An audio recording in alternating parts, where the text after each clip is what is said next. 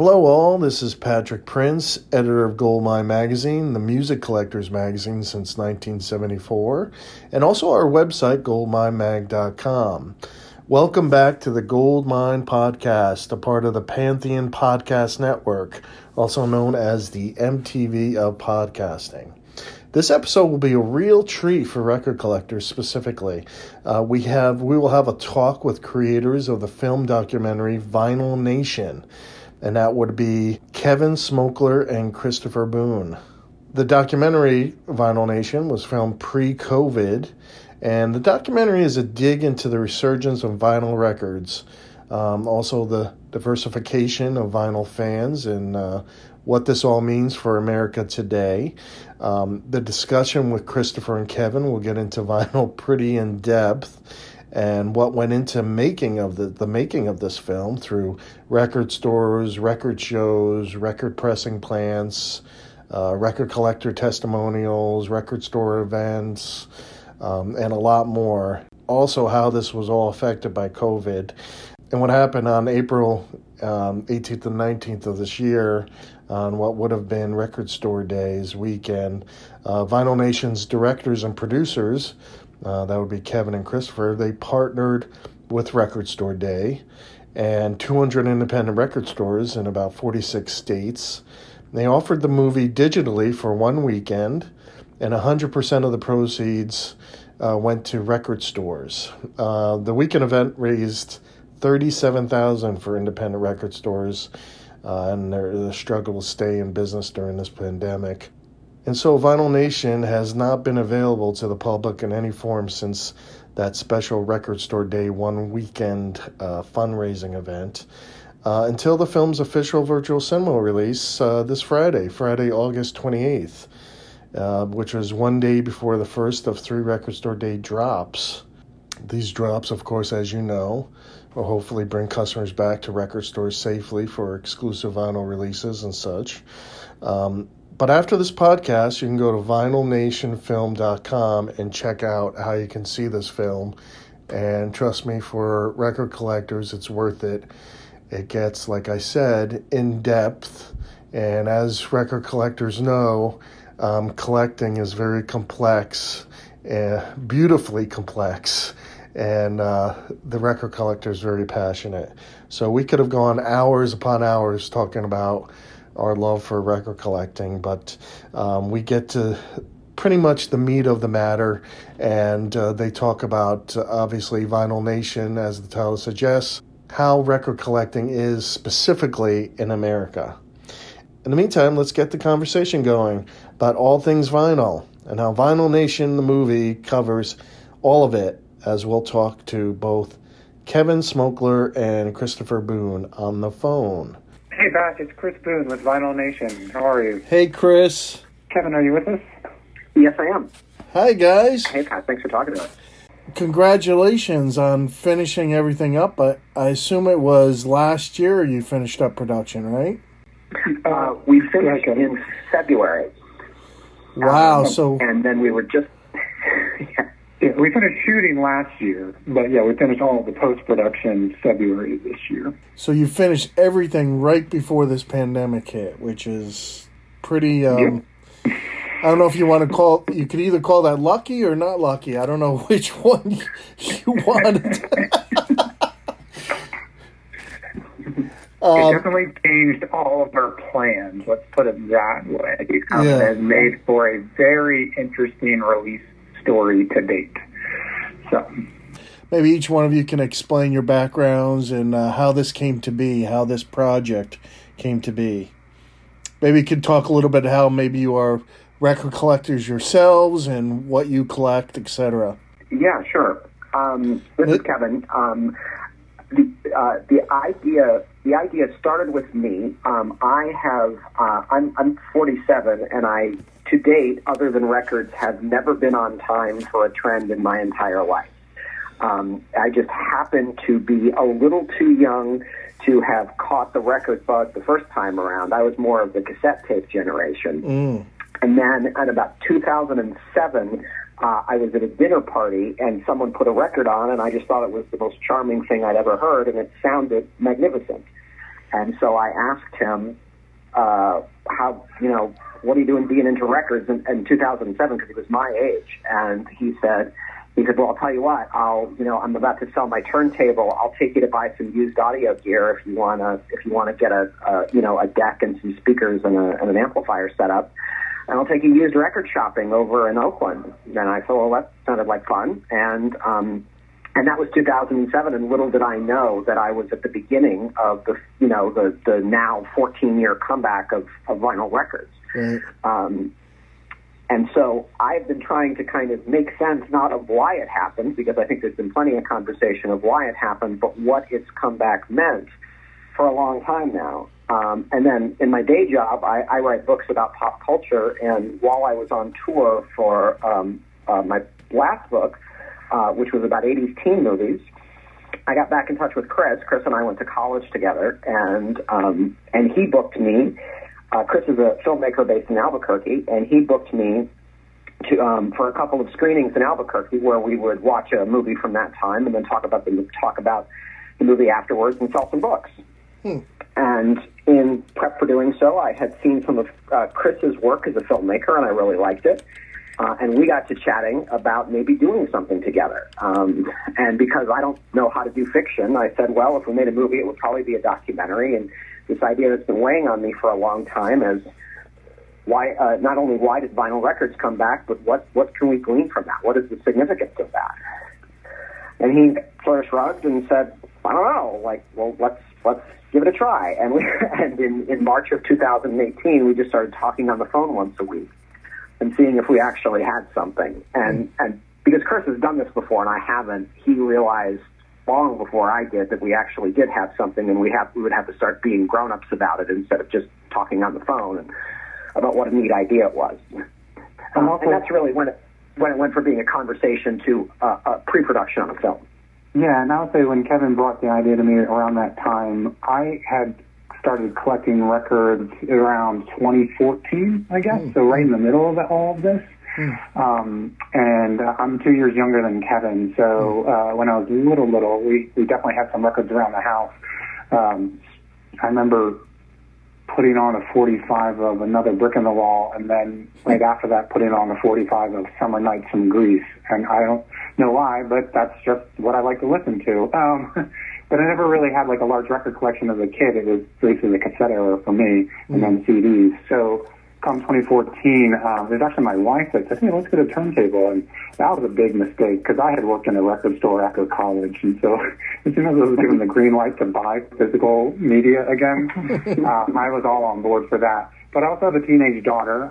She's 17 now, but right after we got our turntable, I'll say, within about a year or two after that, we got her a Crossley turntable. And that was really important to me because I always wanted to give her music as a gift, and there was no good way to do that. Then it was iTunes, and then after that, now Spotify. And it's just, when you have everything on your phone, it's like, how can I give you music as a gift? And then as soon as the turntable arrived, now we can give her albums, both, artists that she's really into, but then somebody that I think you'll really dig this. It's just something, that I like at your age. So that's been really nice to connect with her on that wavelength. Of course, she listens to most of her stuff on Spotify, but she's definitely down with the records. And we just upgraded her turntable for the most recent birthday she had.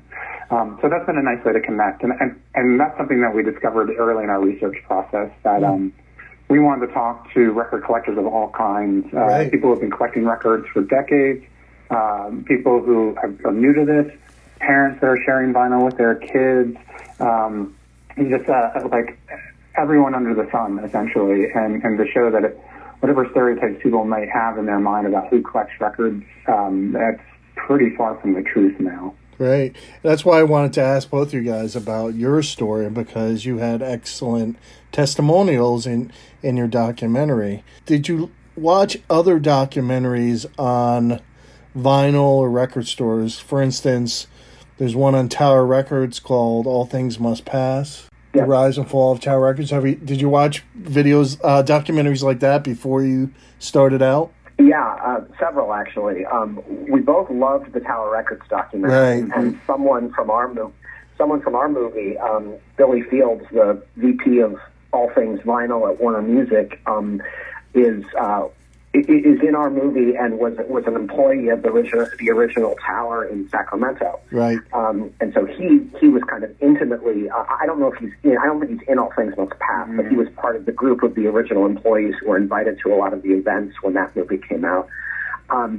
We also watched a UK movie called Last Record Shop Standing, which was sort of about the rise, fall, and return of record stores in the UK. And we got a lot of really good wisdom on how to film in a record store from them, because if you don't film a record store right, it just looks like piles of cardboard stretching off into infinity, and it really fails to capture the wonder and beauty of what it's like to be inside a record store. Right. So that was really important to us as well.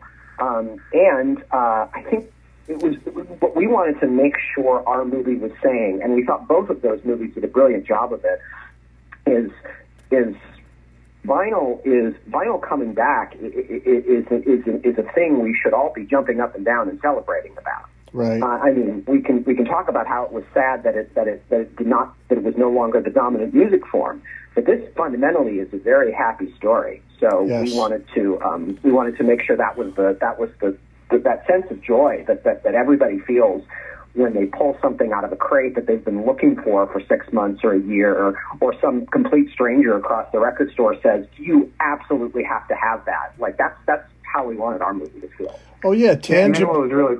Go ahead, I'm sorry. Chris. Go ahead. I was just going to say something that then was really fascinating was, so we had watched those films and done a lot of research, and then done a lot of primary research talking with people. And then, as you mentioned, this year, we finished everything in February of this year, and then the pandemic hits, and it flips everything on its head, and including our desire to screen at festivals, do a summer road show, and maybe have a more traditional limited theatrical release in art house cinemas here in the fall. And so we then reached out to Record Store Day, the organization, to say, hey, could we partner with you and go out to record stores and let's do a one-weekend screening of our film that no one's actually been able to see yet, and we'll let record stores keep 100% of the proceeds.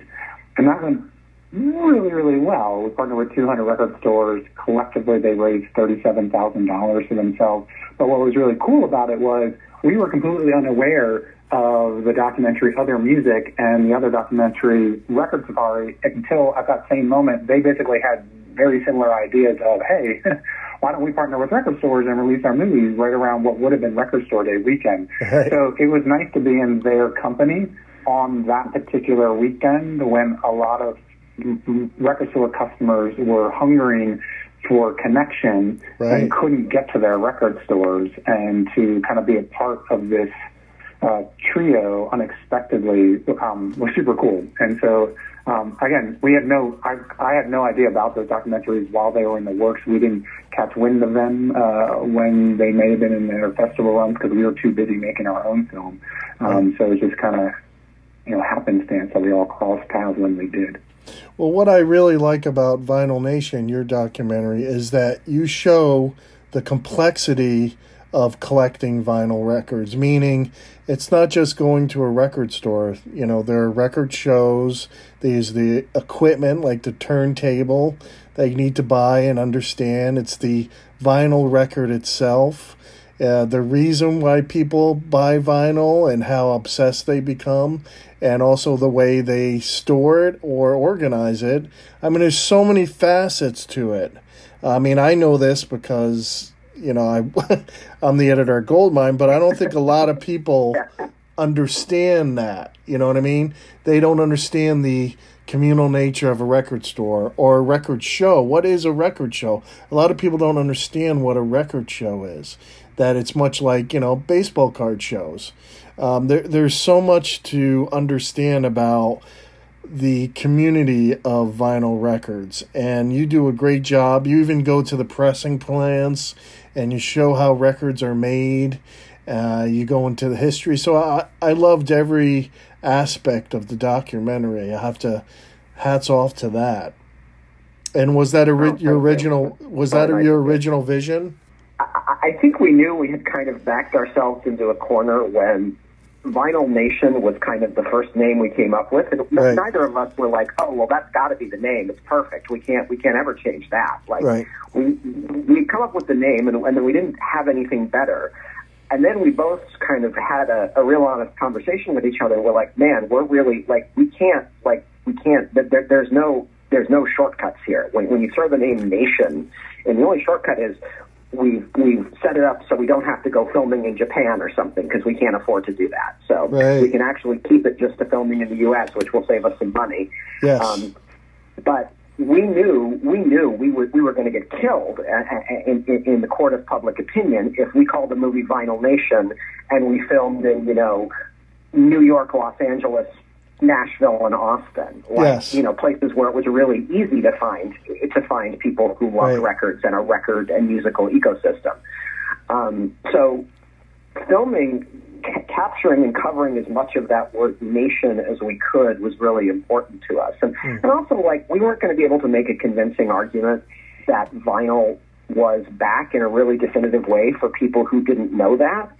If we only went to places that were known for their musical cultures anyway. Right. That would be like saying vintage cars are back and only going to the Detroit Auto Show. Exactly. It's not a convincing argument. And so it was really important for us to find someone in a place like Merritt Island, Florida, or to go to the QRP factory in the middle of Kansas to demonstrate just how pervasive and thorough that the vinyl's return had been. Also, if you covered Japan, you would need a 2-hour movie just for that. Yep, sure. Sure. Yeah. But also, I do want to also jump in, to your earlier point. So yes, we did plan on including all those facets, and as you said, there's a lot of complexity when it comes to records and record collecting. But I think it was our intention to show that it's extremely accessible to get into collecting records. Yes, and I think it's stated throughout the documentary, but we really have Morgan Rhodes at the very end, right before our face montage, say it the best, don't be intimidated. This is something for everyone, and if you want to buy that best of the 80s, go on and get the best of the 80s. That might change your life. And it's true. It's just this is for everyone. And I think we really wanted to dispel that myth that only serious collectors have been doing this for decades are allowed in to these record stores, to these record shows. And it was great to go into the record stores and go to the record shows and to hear how things have changed, how those environments have changed. It was really important to us to go to a record store owned by a woman, go to another record store owned by a woman, and say it's not what you may think it is if you haven't been collecting records, and opening the door. That's also why it was really important for us to go talk to Urban Outfitters, to talk with Crossley. They are really important in the story of getting young female fans into records, and they can't be dismissed or ignored. So we wanted to make sure we included all of that in there. And so there is something for everyone, hopefully, to relate to, and yet at the same time, we think and we hope that our audience can relate to everyone in the film. Our editor, one of the first things that one of our editors, Jason Whaling, said to us when he was going through all the footage was, I think if you put all the people that you interviewed in one room, even though they wouldn't know each other, they'd all become fast friends. It's just pretty obvious. And it's because they love records, but even though they're all incredibly different from one another. They're incredibly diverse, and that's one of the reasons also that I like this documentary so much, is because the common thing for people who aren't record collectors think, they're mostly made up of people living in the past, middle-aged white guys, collecting classic rock or Beatles or Elvis. Sure, that's a large part of it, but now it's made up of all walks of life. You did a good job. You may have kept it to just America for reasons why you just explained, but you showed how diverse record collectors are. I mean, it crosses every generation. It doesn't matter how old you are, or how you grew up, what ethnicity. You could be a hardcore obsessed record collector, and you're not just collecting the Beatles, and you're not over 60. So Yeah, it was. I mean, we had people like David Katz Nelson, who was a local music executive and producer here in the Bay Area, who had, you know, a house in the Marin Hills with hundreds and thousands of records spread out over, you know, a half a dozen rooms. And then we had Ellie Fessler, who was a 20-year-old Pratt Art student from originally from Phoenix, Arizona, who had 10 records in a milk crate under her bed. And the dedication of those two people to music is equal. That one of them just has different square footage to put it in. Well, the DJs in the hip hop community did a lot to save vinyl records. While everyone was trading in their vinyl, as you show, in the late 80s and early 90s, they were bringing them to record stores. The DJs in the hip hop community were buying those records for cheap and sampling them or playing them, and they really did save vinyl during that period. Besides, the guys I just talked about who still had vinyl.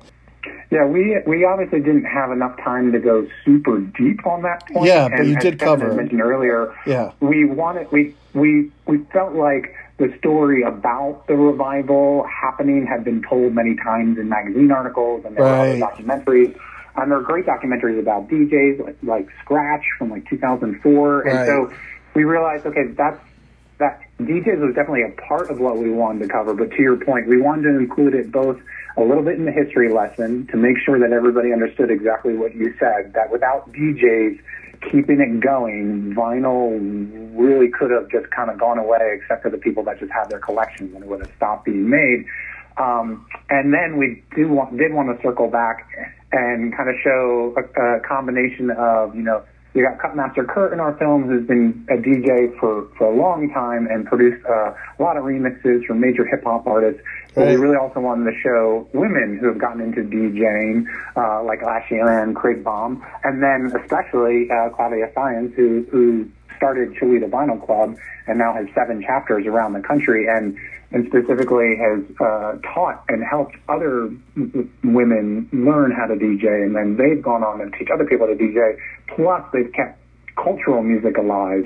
That their parents and their grandparents had shared with them. Exactly. They bring that out to their DJ set. So just the way we might think of DJing also has morphed and changed and grown and become more inclusive. And I just found all those stories really fascinating. And it's challenging to get all that information as well as everything else into a 92-minute documentary and keep it moving. So definitely stories that landed on the cutting room floor. But I still think we ultimately captured the essence of each of those elements that we wanted to related to DJs. I mean, if you talk to DJs, they've sampled so much that they know as much as anybody who's into classic rock or funk or soul from the 60s and 70s, because they sample that stuff. They're going for the obscure. They're digging. They're crate diggers. But I also thought it was great how you got these testimonials. How did you organize getting these testimonials from record collectors, people inside the record industry? Obviously, they're easier to get, but you got good testimonials from record collectors. They were very passionate and interesting. We originally, everybody who we came across, we talked to on the phone before we filmed them, because we knew that once we chose to go to them and film them, we were pot committed, and we would be, spending a certain amount of money shooting and on crew and everything that goes into a day on a film set. So we had to make sure that person's passion was clear to us on the phone when we talked to them.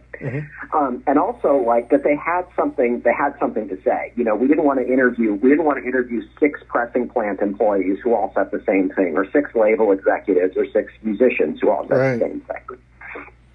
So we had kind of grouped everybody into different categories based on their relationship with records. Was this a record store owner? Was this a musician? Was this a parent who had a kid who was into records? And so based on that, we kind of figured out where everybody was, and then to save money and time, we scheduled our shoots around these clusters of people. If everybody was in the San Francisco Bay Area, where I was, we shot all of those our first week. And that was limiting in some ways, unfortunately, because if we met someone who was incredible and they lived in Anchorage, Alaska, we couldn't include them in the film because we couldn't make a special trip for one person to Anchorage, Alaska. But that was kind of so it came down to how we could group people together, and was their passion clear to us on the phone when we talked to them initially, and did they tell a different part of the story of vinyl than the other people we were talking to? Right. And in terms of actually finding them, a lot of it started at least with social networks, and I would say most of it came from Kevin's network. Kevin has a really extensive network, and it's really interesting, and it just basically put out calls on our networks to say, okay, let us know if you're big into records, but more importantly, can you reach out to your friends too that you know that are big into records and let them know that we'd like to talk with them. And so a lot of people were sending us names over the digital transom, oh, you got to talk to this person, you got to talk to that person. So that was a really fascinating way to make some really interesting connections. Kevin also went to the Making Vinyl conference, and so he met a lot of industry folk there, and that definitely led to a number of our visits to places like Gold Rush Vinyl in Austin with Karen Kelleher. I think that's initially where you met Billy Fields. And then through those connections, we were able to get to people like Ben Blackwell. But then we also started reaching out, too. We knew we wanted to focus on, like I said, women who own record stores. So I poured through a list of record stores through articles that had been featured, and we just started reaching out to all of those women who own record stores to see if we could get them on the phone. And we talked to a number of them, and then, like Kevin said, it became part of the jigsaw puzzle of who can we actually get to and fit into our schedule and our budget. And there were definitely some people that we wanted to interview that we just could not figure out how to get to their city and keep the whole schedule on board. So those were painful decisions to make. Entire cities got dropped at the final moment once we were trying to lock everything in. That also hurt. But we felt really confident that we had, at least based on our initial phone calls, we thought we had a pretty diverse group of people. Then it was just a matter of getting them to actually open up on camera again. And then from there, see what we had. So a lot of planning, a lot of prep work, and then working with our editors to ultimately figure out what that story was. And we definitely relied heavily on them. Jason Whaley and David Fabella did an amazing job helping us pull this whole thing together. Yeah. You did a good job at showing children, too, taking interest in records. Buying a Crosley, inexpensive, turntable that could be, remotely brought, runs on batteries and brought outside or something, and they can play Disney records or something like that. And that's, you can't underestimate how that connection between parent and child with records, it really works even in this day and age. Not all children. I think there's also a blowback with, a generation growing up with MP3s, or even with, I think you showed this a little bit, with asking Alexa to play music. And my Alexa is about to go off right now since I mentioned her name. But I think that it shows that this Ghost in the Machine sometimes is not as fun. You feel like, I need something tangible. It was kind of like you explained about giving a gift, right? If you just give a gift, it says, like a certificate. Oh, you have 10, you could download 10 songs at Apple Music. It's really not that exciting. But if you gave a gift of a piece of vinyl with the artwork, it's tangible, you can open it up. You can, there's also so much going on in an album, whether it's liner notes, the inner sleeve. A lot of vinyl is sort of interactive. There are box sets, which make really great gifts. So, I just thought about that, how the difference of having a tangible product now for the music industry rather than something that is a ghost in the machine. I always use that term, not only because the police did, but it is very true. it was also super helpful when Kevin and I would have to travel all over the country, and we'd be traveling for a week, and then we'd be home for a week, and then traveling for a week, and home for a week. Yeah. And man, it was great to be able to come home and give a record to my daughter and give a record to my wife and be like, thank you so much for everything you did while I was gone. Right. So that aspect right there, then and there was, made it all worth it, other than, oh, hey, I made a Spotify playlist for you. I hope you like it. It doesn't translate the same way. No. Chris, I want you to talk about how we framed everybody when we interviewed them, because that was something you sort of came up with as a more experienced filmmaker than me, and I think it was important in conveying the physicality and the tangible beauty of records. Yeah, sure. I mean, we knew that we wanted to have 2 cameras on every interview just for ease of editing. Something that really, the space itself hopefully told a story about the person. Right. How they displayed their records, where they put their turntable, and the relationship to the room and the space was really important. And so it was always great to see, like you said, David Katz Nelson, he couldn't even put all his records out because he's got too many. They're down in the basement. But in his space, he's got them down that low-lying shelf, and it's a nice long shot over to his turntable. In Ellie Fessler's bedroom, we can't see very many records because she can't bring in very many records because she's in a tiny Brooklyn apartment. But you can tell that her turntable is prominently displayed there up on her dresser.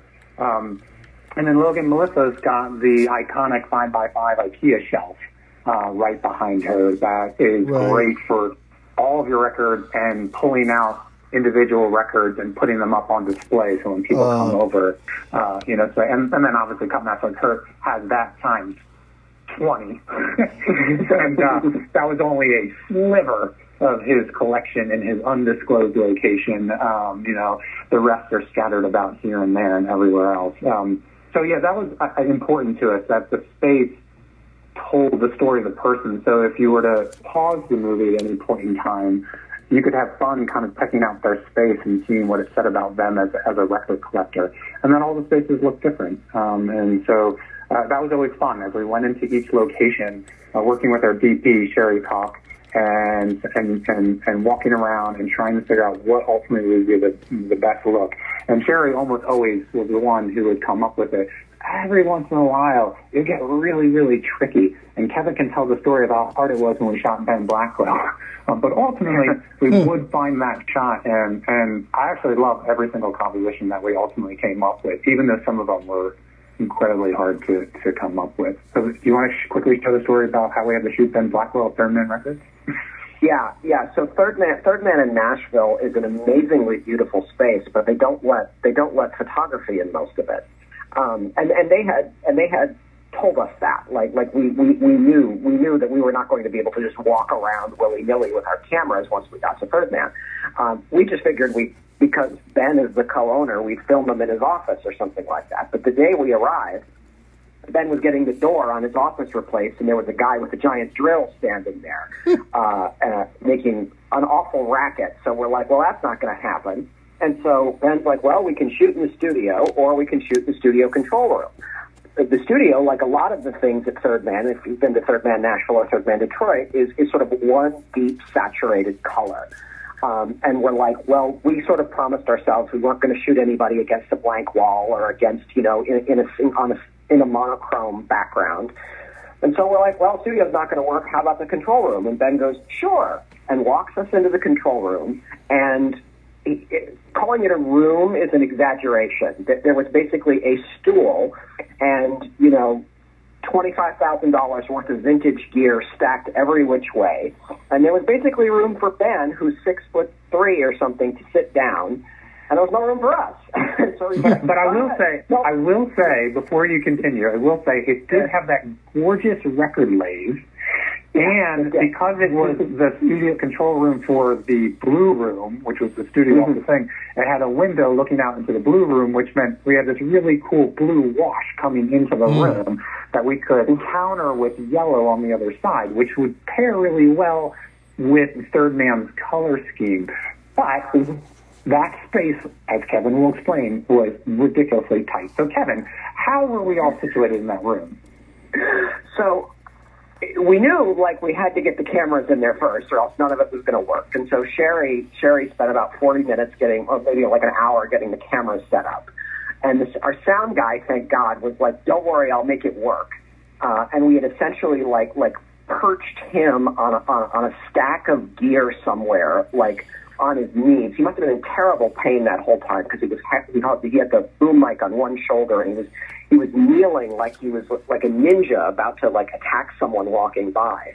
And then, because I did all the interviews, they had to line me up with Ben's eye line. And I'm 5'8", and Ben is 6'3", and so we slumped Ben Johns down in this chair. And in order to get me lined up, we took the empty camera and sound equipment cases and stacked them like a set of Jenga blocks, and perched me on top of it, like a crow sitting on a telephone wire.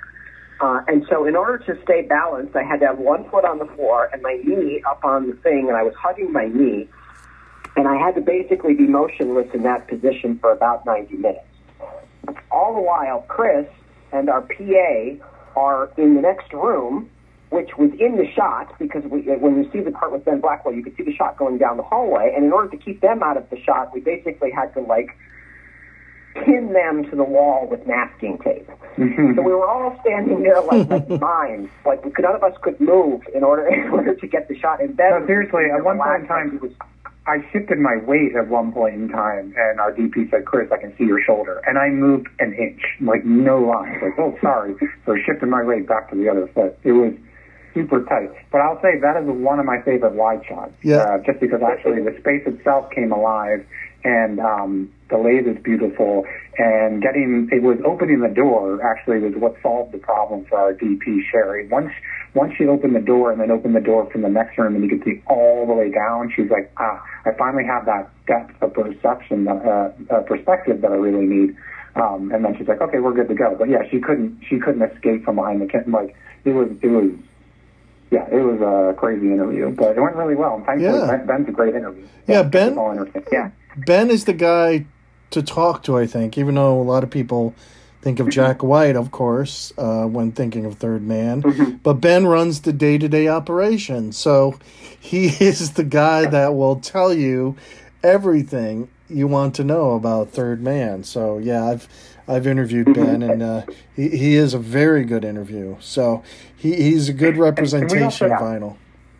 We also wanted to keep, early on we decided we were not going to chase celebrities for the movie. And we wanted to kind of keep the film focused on people that you could relate to, people that you might know in your world, and let them tell their stories. So obviously people in the industry like Ben, and they're well known within the industry, but, and if you're a fan of the Dirt Bombs, well, of course you know Ben Blackwell, but most people know Jack White in relationship to the Third Man record. So, we said that was a distinctive choice that we actually made. And so any of the celebrities that appear in our film, they're used to archival footage because they are important to the story, but it's not who we wanted to go after in terms of our interviews, because that also can start to overwhelm your story. I think we would start to lean on those interviews more than everybody else's voices. So that was an early decision we made. I thought it was a good decision to start off with Record Store Day in the morning. I think it was 5:30 a.m. and see the passion of not just the consumer but the record collector. To see them waiting on just before Record Store Day, before the record store opens, and not many people know about that. This is a good inside look of everything, because I've stood in that line. And I've left it because I could not. I didn't care if there were food trucks. I was cold. And, I was like, you know what? I'm just going to buy this record afterwards. Not on eBay, but, because the great thing about record stores is that if one sold out on it, another one would possibly have it. And, since I know people, I could just ask them to send it to me possibly. But they are diehards, and there are a lot of them. And I get so happy to see that, not just because of what I do, but they're willing to wait out there like it was a Led Zeppelin concert. And it's fantastic. So you open up with that, and you show how they're waiting for the record store to open, and when they get out of the store, they're like kids at Christmas time, showing everything that they've bought, displaying it. They love it. So yeah, and I think the fact that these pieces of vinyl are limited makes it even more exciting. You know, the thing is that there are record store owners and record collectors that look down on Record Store Day because it's not old school. It's new vinyl as opposed to used vinyl. But most of the people, it has done, I think Record Store Day helped vinyl resurgence more than anything. It's helped these people that are actually poo-pooing it, that they should say maybe, okay, I don't like it, but it has helped the community. Yeah, I got to say, when I first found out about Record Store Day, which is probably 2010 or something like that, there was the record store that I typically went to in San Francisco didn't even bring in RSD product. Right. They just like, hey, it's Record Store Day. We're going to use it as an excuse to throw a big party. Right. And you'd go over there, and the whole store was decorated in streamers and balloons, and they were giving out, hot dogs and beer and stuff like that. And they're like, and they would do really cool stuff like, okay, this hour, any record that begins with L is 20% off. Right. And so you just hang out because you didn't know what was going to happen next. You mostly ended up buying used vinyl. Which is what it's all about, too, yeah. It's about that as well, yeah. But I think they get... I think it's because of the eBay thing. People see inflated prices, but that's not... That's always going to happen in this world. It's hard to tell. It's hard to tell in our opening scene at Record Store Day, and I think Chris can speak to this too. But we showed up to film The Line at 5:30. We were there until 4 in the afternoon. So a lot of the shots, particularly of the band didn't start playing until after lunch. So there's about 8 or 9 hours worth of time there compressed into like 2.5 minutes. And we noticed that very different kinds of people come to the store in the afternoon than the ones that line up for the brand new Record Store Day stuff in the morning. There was definitely some kids in the line, but a lot of people come later with kids. They come after lunch or something like that. They just want to be like in the record store because it's a fun place to be. Right. And they run into people they know, and they run into neighbors and friends and the band, and there's music playing, and it's I think Record Store Day, when run by a good record store, really has something for everybody. I agree. Yeah, I completely agree. When we talked with Judy on the phone during pre-production, and we were trying to figure out who we were going to talk to and shoot for the film, we got off the phone with her, and it was pretty apparent, after that call, that we've been talking about, we wanted Record Store Day to open the film, and we've talked about a couple different ways to do it. We're like, maybe it's archival footage because we can't be everywhere at once. I'd even thought maybe do we hire people all over the country just to shoot at different stores? That seems ridiculous. That doesn't seem like it's going to tell the story we want to. Then we talked with Judy, and we realized, oh my gosh, she goes all out for Record Store Day. Yep. And her store, Mills Record Company, only opened in 2013, but the whole reason she opened it was she could not find a record store in Kansas City that carried new vinyl. And when she would ask for it, they kind of laughed. Exactly. And she had been in retail a long time and said, this is an opportunity, and so I'm just going to start my own store. And immediately it took off because it wasn't just about new vinyl for her. It's what she says at the beginning of the movie. What does it say about quick, authentic connections? For her, it's about making friends. And all those people in line go to Mills Record Company not only because Judy goes all out and orders everything on the list as much as she can. So if you get there early, you're going to get anything that's on that list. It's going to be at Mills Record Company. But they also go because Judy's awesome.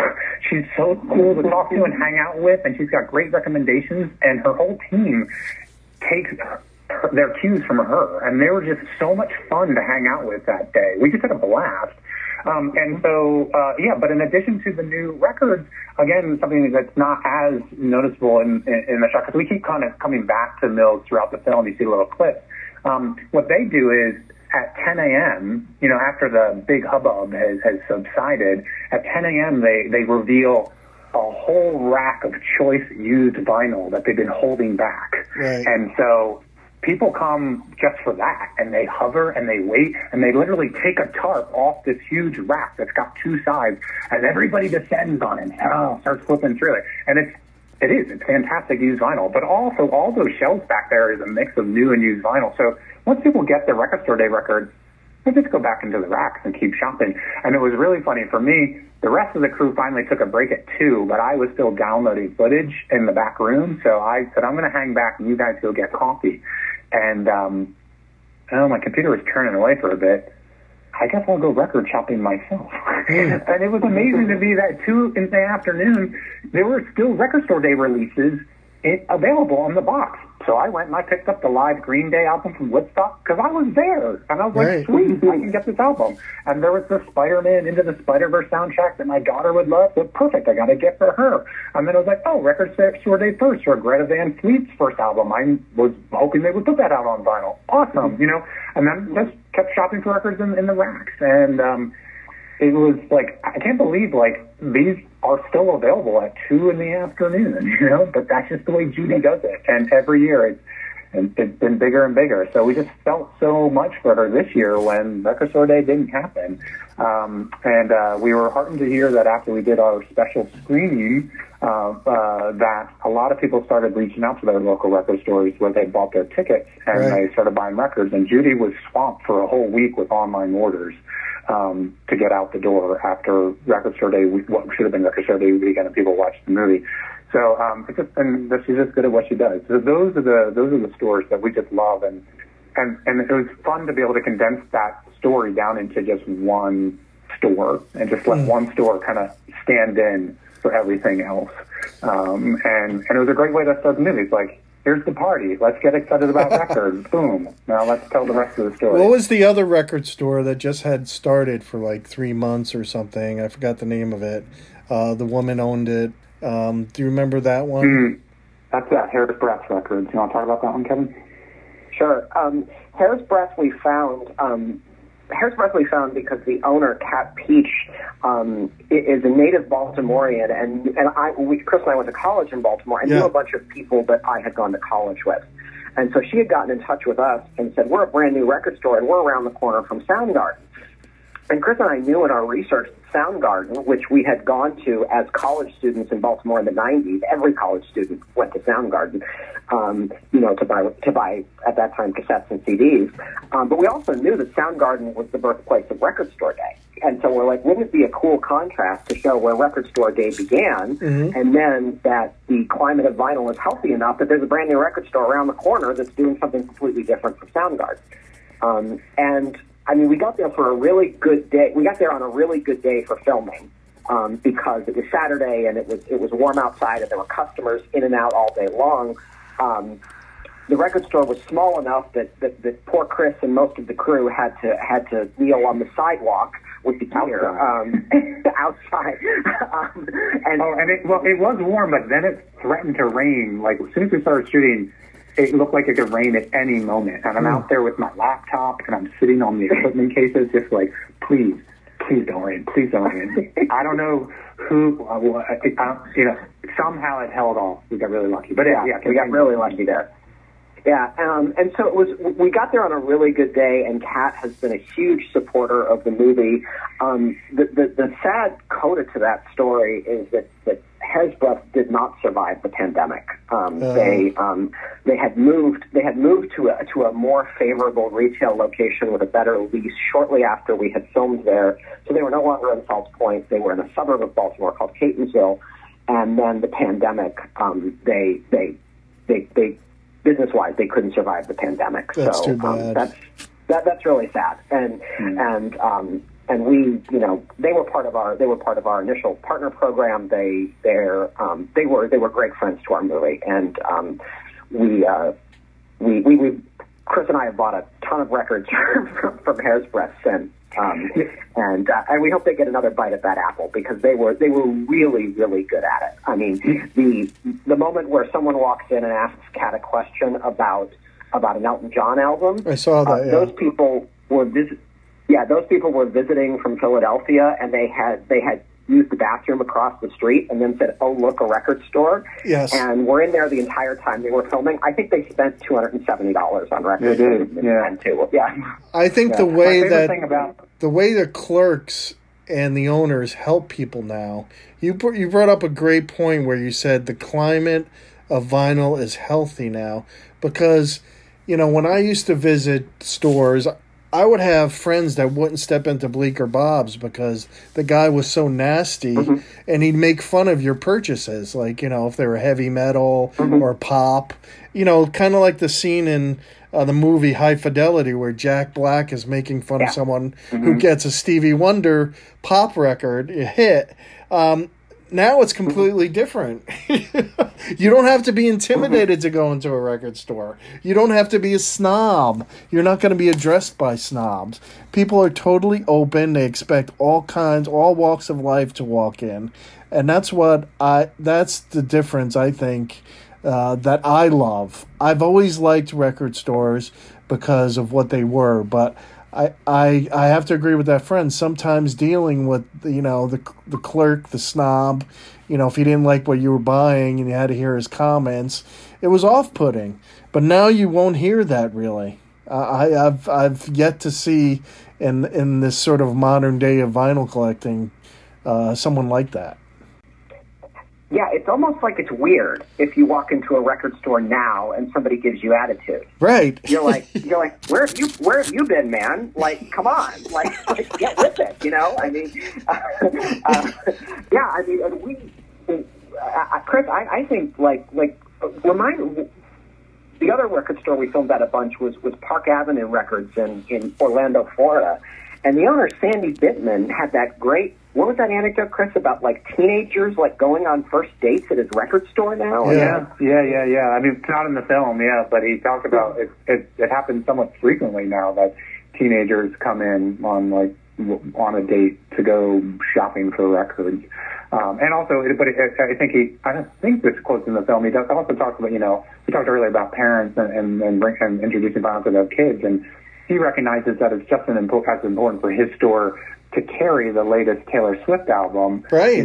Because if a young fan comes in and that's what they're looking for, he's to serve that fan. And he's also told stories, again, this I don't think made his film, but he told the story, I think, about a young boy that had come in. I can't remember the record. I think it might have been the Spider-Man Into the Spider-Verse album. No, I don't know if it was. It might have been because we shot him after record store day. I don't remember that one specifically, but it was a young kid that had come in and bought the record, and I think his dad had told Sandy he listens to that thing every single day, and also talks about how fun it was to go to the store and pick out the records, his record. So he just recognizes that's the next generation, and you got to cater to them. You got to cater to the long-term time collectors who I love it. Are looking for whatever it is they're looking for, perhaps in the used section. And Sandy's just great. He does a great job of balancing his new vinyl with his used vinyl. His used vinyl section was absolutely choice because I was back in that section with my computer. And it was where they were, labeling everything, and I was just kind of peeking through. Maybe I want to pick this up on the way out. So, just understanding the diversity of the customer base and exactly. being there for all of it. Nowadays, it's looked down upon if you critique someone it's considered juvenile, which it really was to critique someone on what they listened to. And actually, the Bleecker Bob's in New York City is in a Seinfeld episode, and he's portrayed as very nasty. So that just a side note. Funny to me. That's the one that that's what I actually liked about the other music documentary. Right. Was getting to know all of the different clerks. Right. And how they talk about some people gosh, I'm going to go in there because you kind of really need to know because their knowledge was so deep, or is so deep. But it was just a matter of just knowing which was the right clerk to essentially talk to. And like they said, sometimes you might catch me on a bad day. Record Store Day helped turn that around. I really believe that. They made the record store an even more friendly place, like a school of rock. If you want to be taught something, to be turned on to something, it's right there. You could listen to the record. Usually there's a listening station. I think they did a lot with turning it around.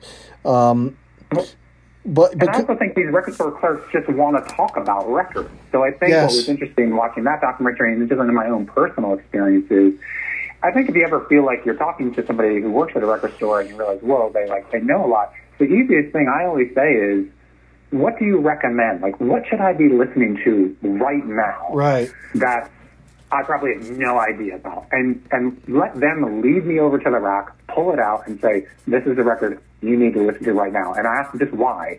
And just let them shower me with the knowledge and the information. And then I can go, and it was something that I never would have looked for. So throughout this whole time we were shooting, if anyone ever offered us a record, they would say, like, what would you like? And I always turned it around and said, nope, I'm too much in my own lane. I need you to introduce me to something I should be listening to now. And those are some of my favorite records right now. And I never would have found them ever, ever, ever on my own. And it just opened me up to that idea of let somebody else lead the way, and I'll learn so much more about what they're into and that style of music and that culture. Now, I also am glad that you covered record shows. Now, of course, it's different than the record store. And I think if you've noticed, there are record store owners that went out of business and they go on the record show circuit because they don't have to pay the real estate, and they just take crates of records to all these shows in the area. You picked out probably one of the best ones in Austin. But they're all across the country. Of course, they've been hit hard with the pandemic, but they'll be back like record stores. But I think it's an alternative for people who can't afford the real estate and the day-to-day upkeep of a record store to go to these shows. It's their way of selling and be surrounded by a vinyl community. Yeah, it was really cool being at the Austin Record Convention. We knew it was the biggest one, and it happened to be relatively close to where we were filming on that particular point in the shoot. So it was pretty easy for us to get there, and they were super easy to work with. And I went to graduate school in Austin, so I kind of knew my way around. But and so yeah, it just made sense. But like we kind of had a nose that there were probably record shows like it all over the country, and had we had more time, we would have gone to them. We fully intend for the efforts as part of the release of our movie. We're partnering with all these different businesses in the music ecosystem, including independent movie theaters, record stores, again, some live music venues, and basically saying, listen, if you want to sell tickets to our movie, we'll split the proceeds with you, and you can keep half of them. Which is just a modification of what we did back in April. But we feel like this is a really, really hard time for the music ecosystem that we have all benefited so much from. Yes. And it's our way of giving back. If our movie can help a little bit with everybody weathering this storm until we can emerge on the other side, we'll do it. And at the same time, it just gives us an opportunity to see how rich that system is. You don't have to tell us that there's great live music venues in Nashville or Detroit or Minneapolis, but when someone says, like, God, you wouldn't believe how good the record stores are in Sioux City, South Dakota, we're like, bring it on, man. Like, we want to know that. That's the kind. We get up in the morning to hear that kind of stuff. Like, so since we're on the subject, let's tell the people that read Goldmine what they can do. Of course, this is a podcast, so there'll be listeners. But what they want to see they want to see Vinyl Nation, what they can do to see it. Maybe you can explain to them. I know you have a date, August 28th, correct, for a virtual showing? Yes. So we have up on our website, you go to vinylnationfilm.com. Right from the front page, you'll see a little button that says Where to Watch, and you can click on that, and that'll show you all of our partners all across the country that will be selling tickets starting on Friday, August 28th. So can't buy tickets just yet, but starting on this Friday, people will be able to, they'll go to our website. We'll actually have the links up for all of those partners that we're working with. And so they can click the link, it'll take them straight to a page that they can buy a ticket, and it'll be very clear on that ticket page the name of the record store, if it's Mills Record Company presents Vinyl Nation, or the name of the theater that's presenting the film. And so that way they know that 50% of the proceeds from their ticket purchase is going to go back to that partner. And we're really excited to work with them. And then as we continue with this release, we're going to be having a series of virtual town halls with our partners all over the country. And we're going to get that up as well by the end of this week, so people will be able to check out where they can, after they watch the movie, they can join their community in a town hall Q&A with Kevin and myself. Well, thank you for contributing this fine documentary, Vinyl Nation, to the vinyl community. And I think, it shows that it's not like that newscaster said in the film where he compared vinyl to the going by way of the drive-in movie. Obviously, it's not going to happen. And God, even drive-ins are starting to come back. So thank you very much. And I hope you come back and keep in touch with Goldmine. Tell us how things are going.